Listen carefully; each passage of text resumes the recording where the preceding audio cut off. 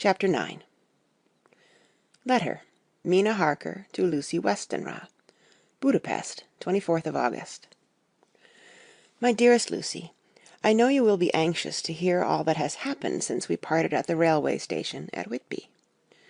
Well, my dear, I got to Hull all right, and caught the boat to Hamburg, and then the train on here.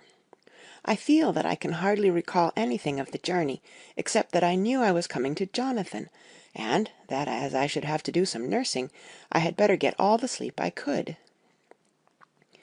I found my dear one, oh, so thin and pale and weak-looking. All the resolution has gone out of his dear eyes, and that quiet dignity which I told you was in his face has vanished. He is only a wreck of himself, and he does not remember anything that has happened to him for a long time past. At least, he wants me to believe so, and I shall never ask. He has had some terrible shock, and I fear it might tax his poor brain if he were to try to recall it. Sister Agatha, who is a good creature and a born nurse, tells me that he raved of dreadful things whilst he was off his head. I wanted her to tell me what they were, but she would only cross herself, and say she would never tell, that the ravings of the sick were the secrets of God, and that if a nurse through her vocation should hear them, she should respect her trust. She is a sweet, good soul, and the next day, when she saw I was troubled, she opened up the subject again, and, after saying that she could never mention what my poor dear raved about, added, "I can tell you this much, my dear, that it was not about anything which he has done wrong himself, and you, as his wife-to-be, have no cause to be concerned.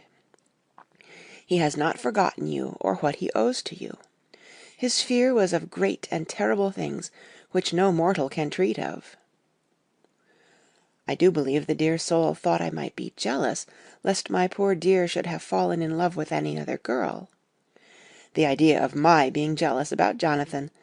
And yet, my dear, let me whisper, I felt a thrill of joy through me when I knew that no other woman was a cause of trouble. I am now sitting by his bedside, where I can see his face while he sleeps. He is waking. When he woke, he asked me for his coat, as he wanted to get something from the pocket. I asked Sister Agatha, and she brought all his things. I saw that amongst them was his notebook, and was going to ask him to let me look at it, for I knew then that I might find some clue to his trouble. But I suppose he must have seen my wish in my eyes, for he sent me over to the window, saying he wanted to be quite alone for a moment. Then he called me back, and when I came he had his hand over the notebook, and he said to me very solemnly, "Wilhelmina." I knew then that he was in deadly earnest, for he has never called me by that name since he asked me to marry him. You know, dear, my ideas of the trust between husband and wife. There should be no secret, no concealment. I have had a great shock, and when I try to think of what it is, I feel my head spin round. And I do not know if it was all real or the dreaming of a madman. You know I have had brain fever, and that is to be mad. The secret is here, and I do not want to know it. I want to take up my life here, with our marriage. For, my dear, we had decided to be married as soon as the formalities were complete. Are you willing, Wilhelmina, to share my ignorance? Here is the book. Take it and keep it. Read it if you will, but never let me know, unless, indeed, some solemn duty should come upon me to go back to the bitter hours, asleep or awake, sane or mad, recorded here. He fell back exhausted, and I put the book under his pillow and kissed him. I have asked Sister Agatha to beg the Superior to let our wedding be this afternoon, and am waiting her reply. She has come and told me that the chaplain of the English Mission Church has been sent for. We are to be married in an hour, or as soon after as Jonathan awakes. Lucy, the time has come and gone. I feel very solemn, but very, very happy. Jonathan woke a little after the hour, and all was ready, and he sat up in bed, propped up with pillows. He answered his "I will," firmly and strongly. I could hardly speak.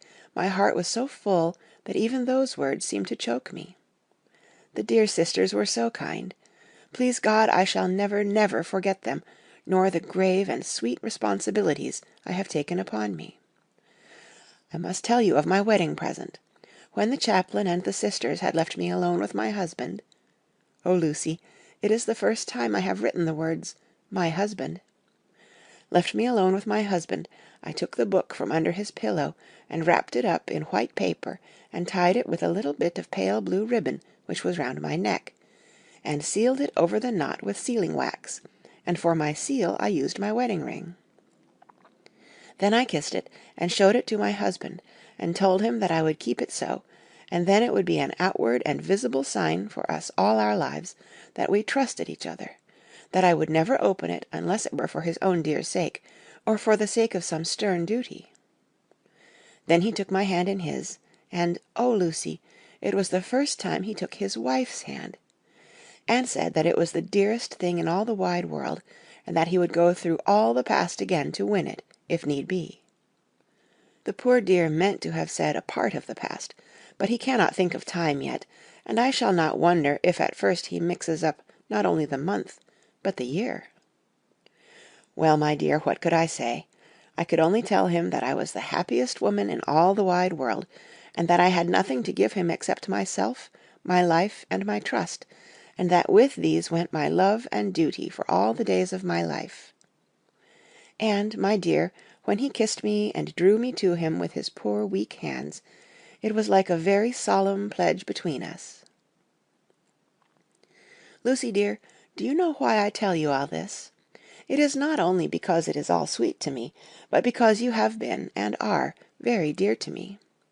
It was my privilege to be your friend and guide when you came from the schoolroom to prepare for the world of life. I want you to see now, and with the eyes of a very happy wife, whither duty has led me, so that in your own married life you too may be all happy as I am. My dear, please Almighty God, your life may be all it promises, a long day of sunshine, with no harsh wind, no forgetting duty, no distrust.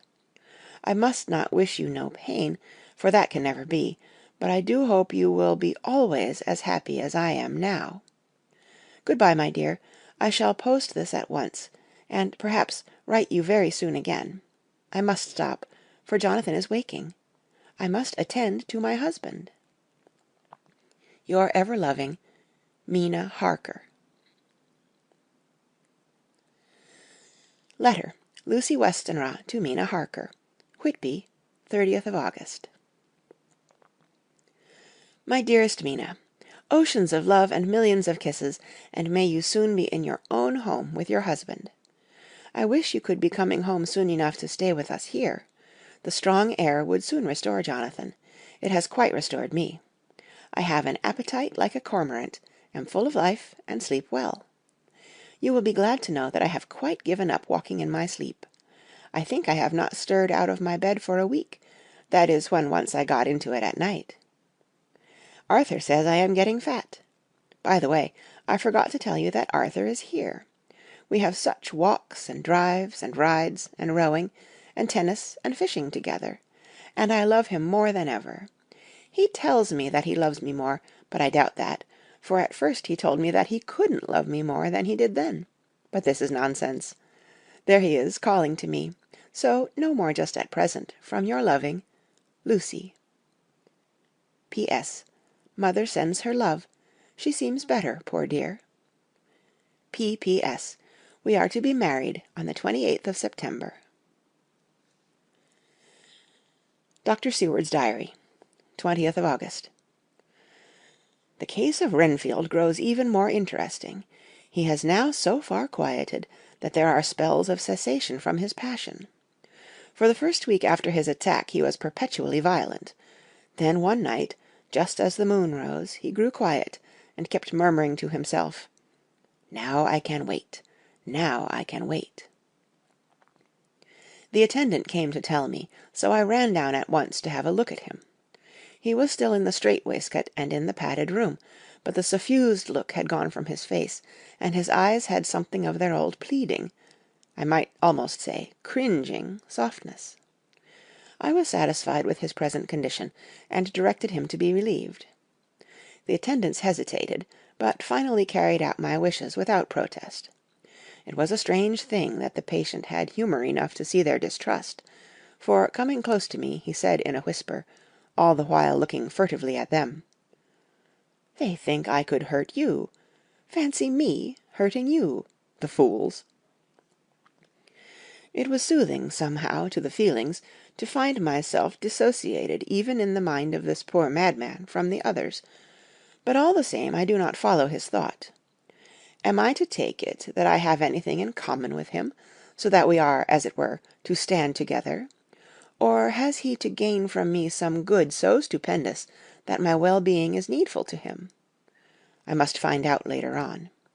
To-night he will not speak. Even the offer of a kitten, or even a full-grown cat, will not tempt him. He will only say, "I don't take any stock in cats. I have more to think of now, and I can wait. I can wait." After a while I left him.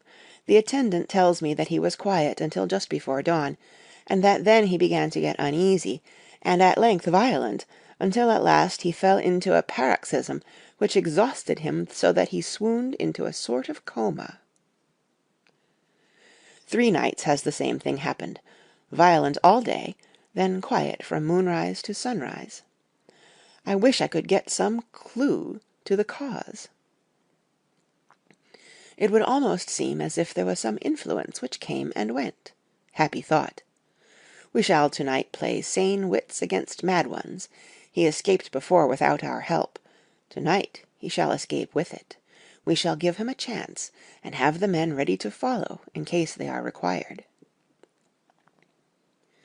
23rd of August. The unexpected always happens. How well Disraeli knew life! Our bird, when he found the cage open, would not fly, so all our subtle arrangements were for naught. At any rate, we have proved one thing, that the spells of quietness last a reasonable time.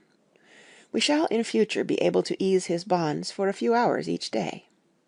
I have given orders to the night attendant merely to shut him in the padded room, when once he is quiet, until an hour before sunrise. The poor soul's body will enjoy the relief, even if his mind cannot appreciate it. Hark! The unexpected again! I am called. The patient has once more escaped. Later. Another night adventure. Renfield artfully waited until the attendant was entering the room to inspect. Then he dashed out past him and flew down the passage. I sent word for the attendants to follow. Again he went into the grounds of the deserted house, and we found him in the same place, pressed against the old chapel door. When he saw me he became furious, and had not the attendant seized him in time, he would have tried to kill me. As we were holding him, a strange thing happened. He suddenly redoubled his efforts, and then as suddenly grew calm. I looked round instinctively, but could see nothing. Then I caught the patient's eye, and followed it, but could trace nothing, as it looked into the moonlit sky, except a big bat, which was flapping its silent and ghostly way to the west. Bats usually wheel and flit about, but this one seemed to go straight on, as if it knew where it was bound for, or had some intention of its own. The patient grew calmer every instant, and presently said, "You needn't tie me. I shall go quietly." Without trouble we came back to the house. I feel there is something ominous in his calm, and shall not forget this night. Lucy Westenra's Diary. Hillingham, 24th of August. I must imitate Mina and keep writing things down. Then we can have long talks when we do meet. I wonder when it will be. I wish she were with me again, for I feel so unhappy. Last night I seemed to be dreaming again, just as I was at Whitby. Perhaps it is the change of air, or getting home again. It is all dark and horrid to me, for I can remember nothing, but I am full of vague fear, and I feel so weak and worn out. When Arthur came to lunch he looked quite grieved when he saw me, and I hadn't the spirit to try to be cheerful. I wonder if I could sleep in Mother's room tonight. I shall make an excuse, and try. 25th of August. Another bad night. Mother did not seem to take to my proposal. She seems not too well herself, and doubtless she fears to worry me. I tried to keep awake, and succeeded for a while, but when the clock struck 12 it waked me from a doze, so I must have been falling asleep. There was a sort of scratching or flapping at the window, but I did not mind it, and as I remember no more, I suppose I must then have fallen asleep. More bad dreams. I wish I could remember them. This morning I am horribly weak.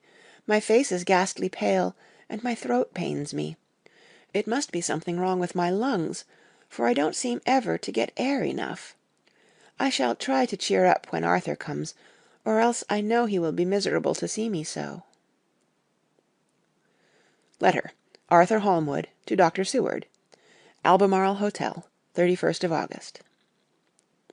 My dear Jack, I want you to do me a favor. Lucy is ill. That is, she has no special disease, but she looks awful, and is getting worse every day. I have asked her if there is any cause. I do not dare to ask her mother, for to disturb the poor lady's mind about her daughter in her present state of health would be fatal. Mrs. Westenra has confided to me that her doom is spoken, disease of the heart, though poor Lucy does not know it yet. I am sure that there is something preying on my dear girl's mind.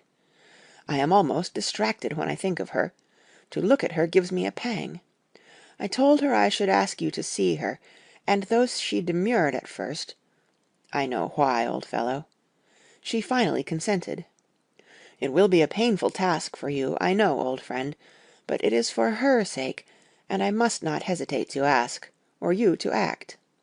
You are to come to lunch at Hillingham tomorrow, 2 o'clock, so as not to arouse any suspicion in Mrs. Westenra, and after lunch Lucy will take an opportunity of being alone with you. I shall come in for tea, and we can go away together. I am filled with anxiety, and want to consult with you alone as soon as I can after you have seen her. Do not fail. Arthur. Telegram. Arthur Holmwood to Seward, 1st of September. Am summoned to see my father, who is worse. Am writing. Write me fully by to-night's post to ring. Wire me if necessary. Letter from Dr. Seward to Arthur Holmwood, 2nd of September. My dear old fellow, with regard to Miss Westenra's health, I hasten to let you know at once that in my opinion there is not any functional disturbance or any malady that I know of. At the same time, I am not by any means satisfied with her appearance. She is woefully different from what she was when I saw her last. Of course you must bear in mind that I did not have full opportunity of examination, such as I should wish.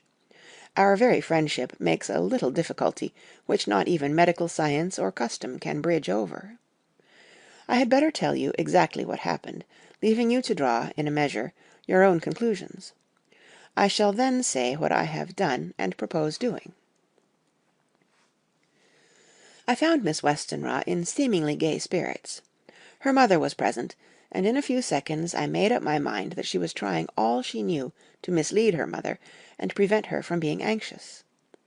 I have no doubt she guesses, if she does not know, what need of caution there is. We lunched alone, and as we all exerted ourselves to be cheerful, we got, as some kind of reward for our labours, some real cheerfulness amongst us. Then Mrs. Westenra went to lie down, and Lucy was left with me. We went into her boudoir, and till we got there her gaiety remained, for the servants were coming and going. As soon as the door was closed, however, the mask fell from her face, and she sank down into a chair with a great sigh, and hid her eyes with her hand. When I saw that her high spirits had failed, I at once took advantage of her reaction to make a diagnosis. She said to me very sweetly, "I cannot tell you how I loathe talking about myself." I reminded her that a doctor's confidence was sacred, but that you were grievously anxious about her. She caught on to my meaning at once, and settled that matter in a word. "Tell Arthur everything you choose. I do not care for myself, but all for him. So I am quite free." I could easily see that she is somewhat bloodless, but I could not see the usual anemic signs, and by a chance I was actually able to test the quality of her blood, for in opening a window which was stiff, a cord gave way, and she cut her hand slightly with broken glass. It was a slight matter in itself, but it gave me an evident chance, and I secured a few drops of the blood, and have analyzed them. The qualitative analysis gives a quite normal condition, and shows, I should infer, in itself a vigorous state of health. In other physical matters I was quite satisfied that there is no need for anxiety, but as there must be a cause somewhere, I have come to the conclusion that it must be something mental. She complains of difficulty in breathing satisfactorily at times, and of heavy, lethargic sleep, with dreams that frighten her, but regarding which she can remember nothing. She says that as a child she used to walk in her sleep, and that when in Whitby the habit came back, and that once she walked out in the night and went to East Cliff, where Miss Murray found her, but she assures me that of late the habit has not returned. I am in doubt, and so have done the best thing I know of. I have written to my old friend and master, Professor Van Helsing, of Amsterdam, who knows as much about obscure diseases as anyone in the world. I have asked him to come over, and as you told me that all things were to be at your charge, I have mentioned to him who you are, and your relations to Miss Westenra.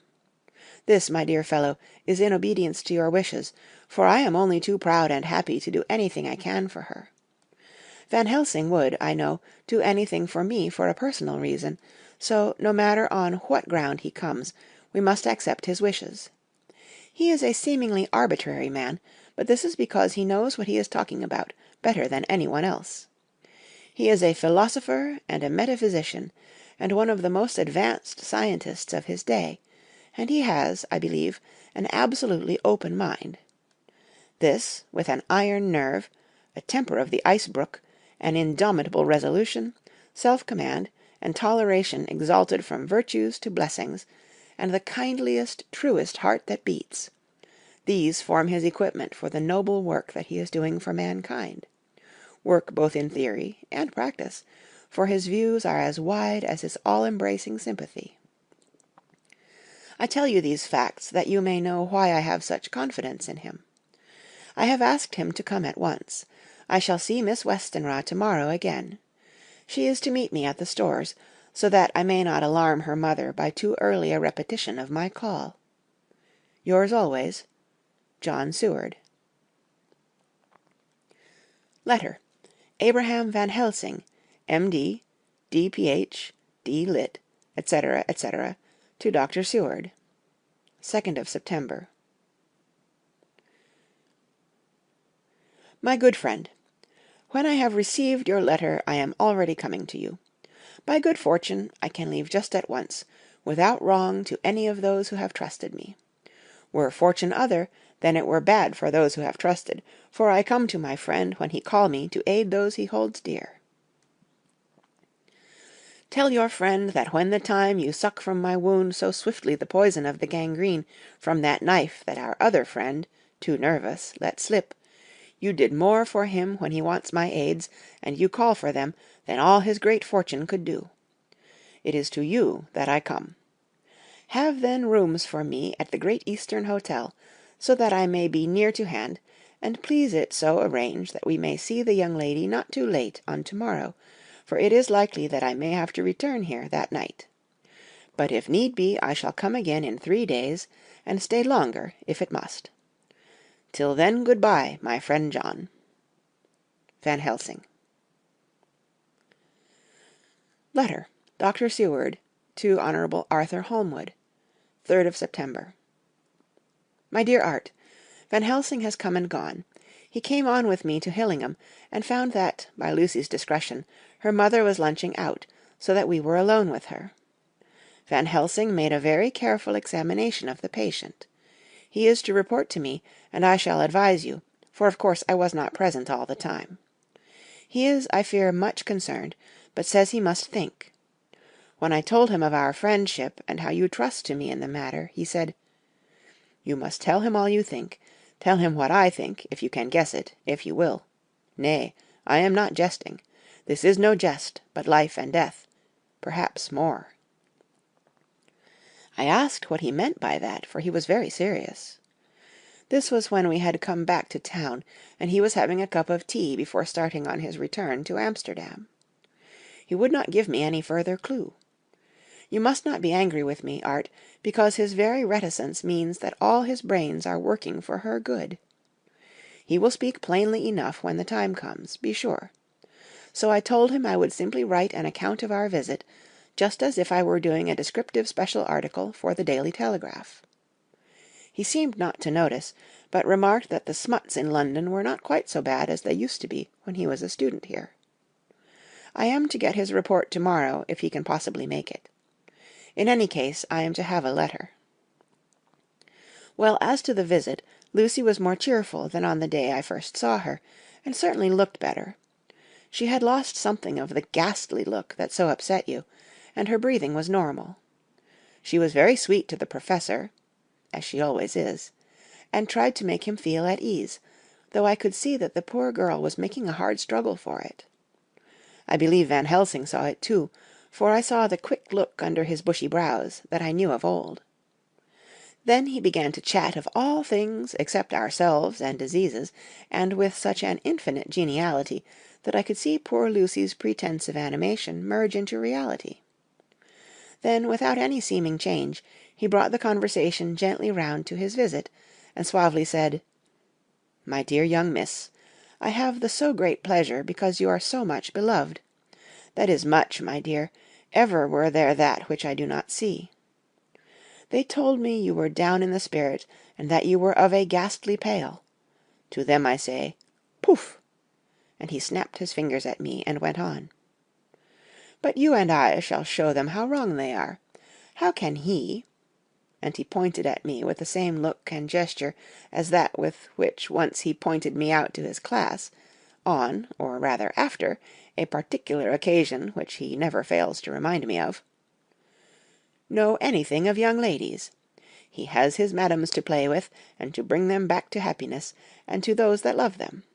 It is much to do, and oh, there are rewards, in that we can bestow such happiness. But the young ladies, he has no wife nor daughter, and the young do not tell themselves to the young, but to the old, like me, who have known so many sorrows and the causes of them. So, my dear, we will send him away to smoke the cigarette in the garden, whilst you and I have a little talk all to ourselves." I took the hint and strolled about, and presently the Professor came to the window and called me in. He looked grave, but said, "I have made careful examination, but there is no functional cause. With you I agree that there has been much blood lost. It has been, but is not. But the conditions of her are in no way anemic. I have asked her to send me her maid, that I may ask just one or two questions, that so I may not chance to miss nothing. I know well what she will say, and yet there is cause. There is always cause for everything. I must go back home and think. You must send to me the telegram every day, and if there be cause I shall come again. The disease, for not to be all well is a disease, interest me, and the sweet young dear, she interest me too. She charm me, and for her, if not for you or disease, I come." As I tell you, he would not say a word more, even when we were alone. And so now, Art, you know all I know. I shall keep stern watch. I trust your poor father is rallying. It must be a terrible thing to you, my dear old fellow, to be placed in such a position between two people who are both so dear to you. I know your idea of duty to your father, and you are right to stick to it, but if need be I shall send you word to come at once to Lucy, so do not be over-anxious unless you hear from me. Dr. Seward's Diary, 4th of September. Zoophagous patient still keeps up our interest in him. He had only one outburst, and that was yesterday at an unusual time. Just before the stroke of noon he began to grow restless. The attendant knew the symptoms, and at once summoned aid. Fortunately the men came at a run, and we were just in time, for at the stroke of noon he became so violent that it took all their strength to hold him. In about 5 minutes, however, he began to get more and more quiet, and finally sank into a sort of melancholy, in which state he has remained up to now. The attendant tells me that his screams whilst in the paroxysm were really appalling. I found my hands full when I got in, attending to some of the other patients who were frightened by him. Indeed, I can quite understand the effect, for the sounds disturbed even me, though I was some distance away. It is now after the dinner hour of the asylum, and as yet my patient sits in a corner brooding, with a dull, sullen, woebegone look in his face, which seems rather to indicate than to show something directly. I cannot quite understand it. Later, another change in my patient. At 5 o'clock I looked in on him, and found him seemingly as happy and contented as he used to be. He was catching flies and eating them, and was keeping note of his capture by making nail marks on the edge of the door between the ridges of padding. When he saw me, he came over and apologized for his bad conduct, and asked me in a very humble, cringing way to be led back to his own room and to have his notebook again. I thought it well to humor him, so he is back in his room with the window open. He has the sugar of his tea spread out on the window-sill, and is reaping quite a harvest of flies. He is not now eating them, but putting them into a box, as of old, and is already examining the corners of his room to find a spider. I tried to get him to talk about the past few days, for any clue to his thoughts would be of immense help to me, but he would not rise. For a moment or two he looked very sad, and said, in a sort of faraway voice, as though saying it rather to himself than to me, "All over, all over. He has deserted me. No hope for me now, unless I do it myself." Then suddenly turning to me in a resolute way, he said, "Doctor, won't you be very good to me, and let me have a little more sugar? I think it would be good for me." "And the flies," I said. "Yes, the flies like it too, and I like the flies. Therefore I like it." And there are people who know so little as to think that madmen do not argue. I procured him a double supply, and left him as happy a man as, I suppose, any in the world. I wish I could fathom his mind. Midnight. Another change in him. I had been to see Miss Westenra, whom I found much better, and had just returned, and was standing at our own gate looking at the sunset, when once more I heard him yelling. As his room is on this side of the house, I could hear it better than in the morning. It was a shock to me to turn from the wonderful smoky beauty of a sunset over London, with its lurid lights and inky shadows, and all the marvellous tints that come on foul clouds even as on foul water, and to realize all the grim sternness of my own cold stone building, with its wealth of breathing misery, and my own desolate heart to endure it all.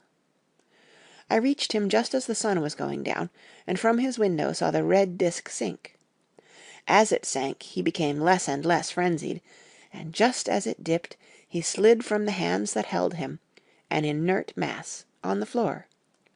It is wonderful, however, what intellectual recuperative power lunatics have, for within a few minutes he stood up quite calmly and looked around him. I signalled to the attendants not to hold him, for I was anxious to see what he would do. He went straight over to the window and brushed out the crumbs of sugar. Then he took his fly-box and emptied it outside, and threw away the box. Then he shut the window, and crossing over sat down on his bed. All this surprised me, so I asked him, "Are you not going to keep flies any more?" "No," said he, "I am sick of all that rubbish."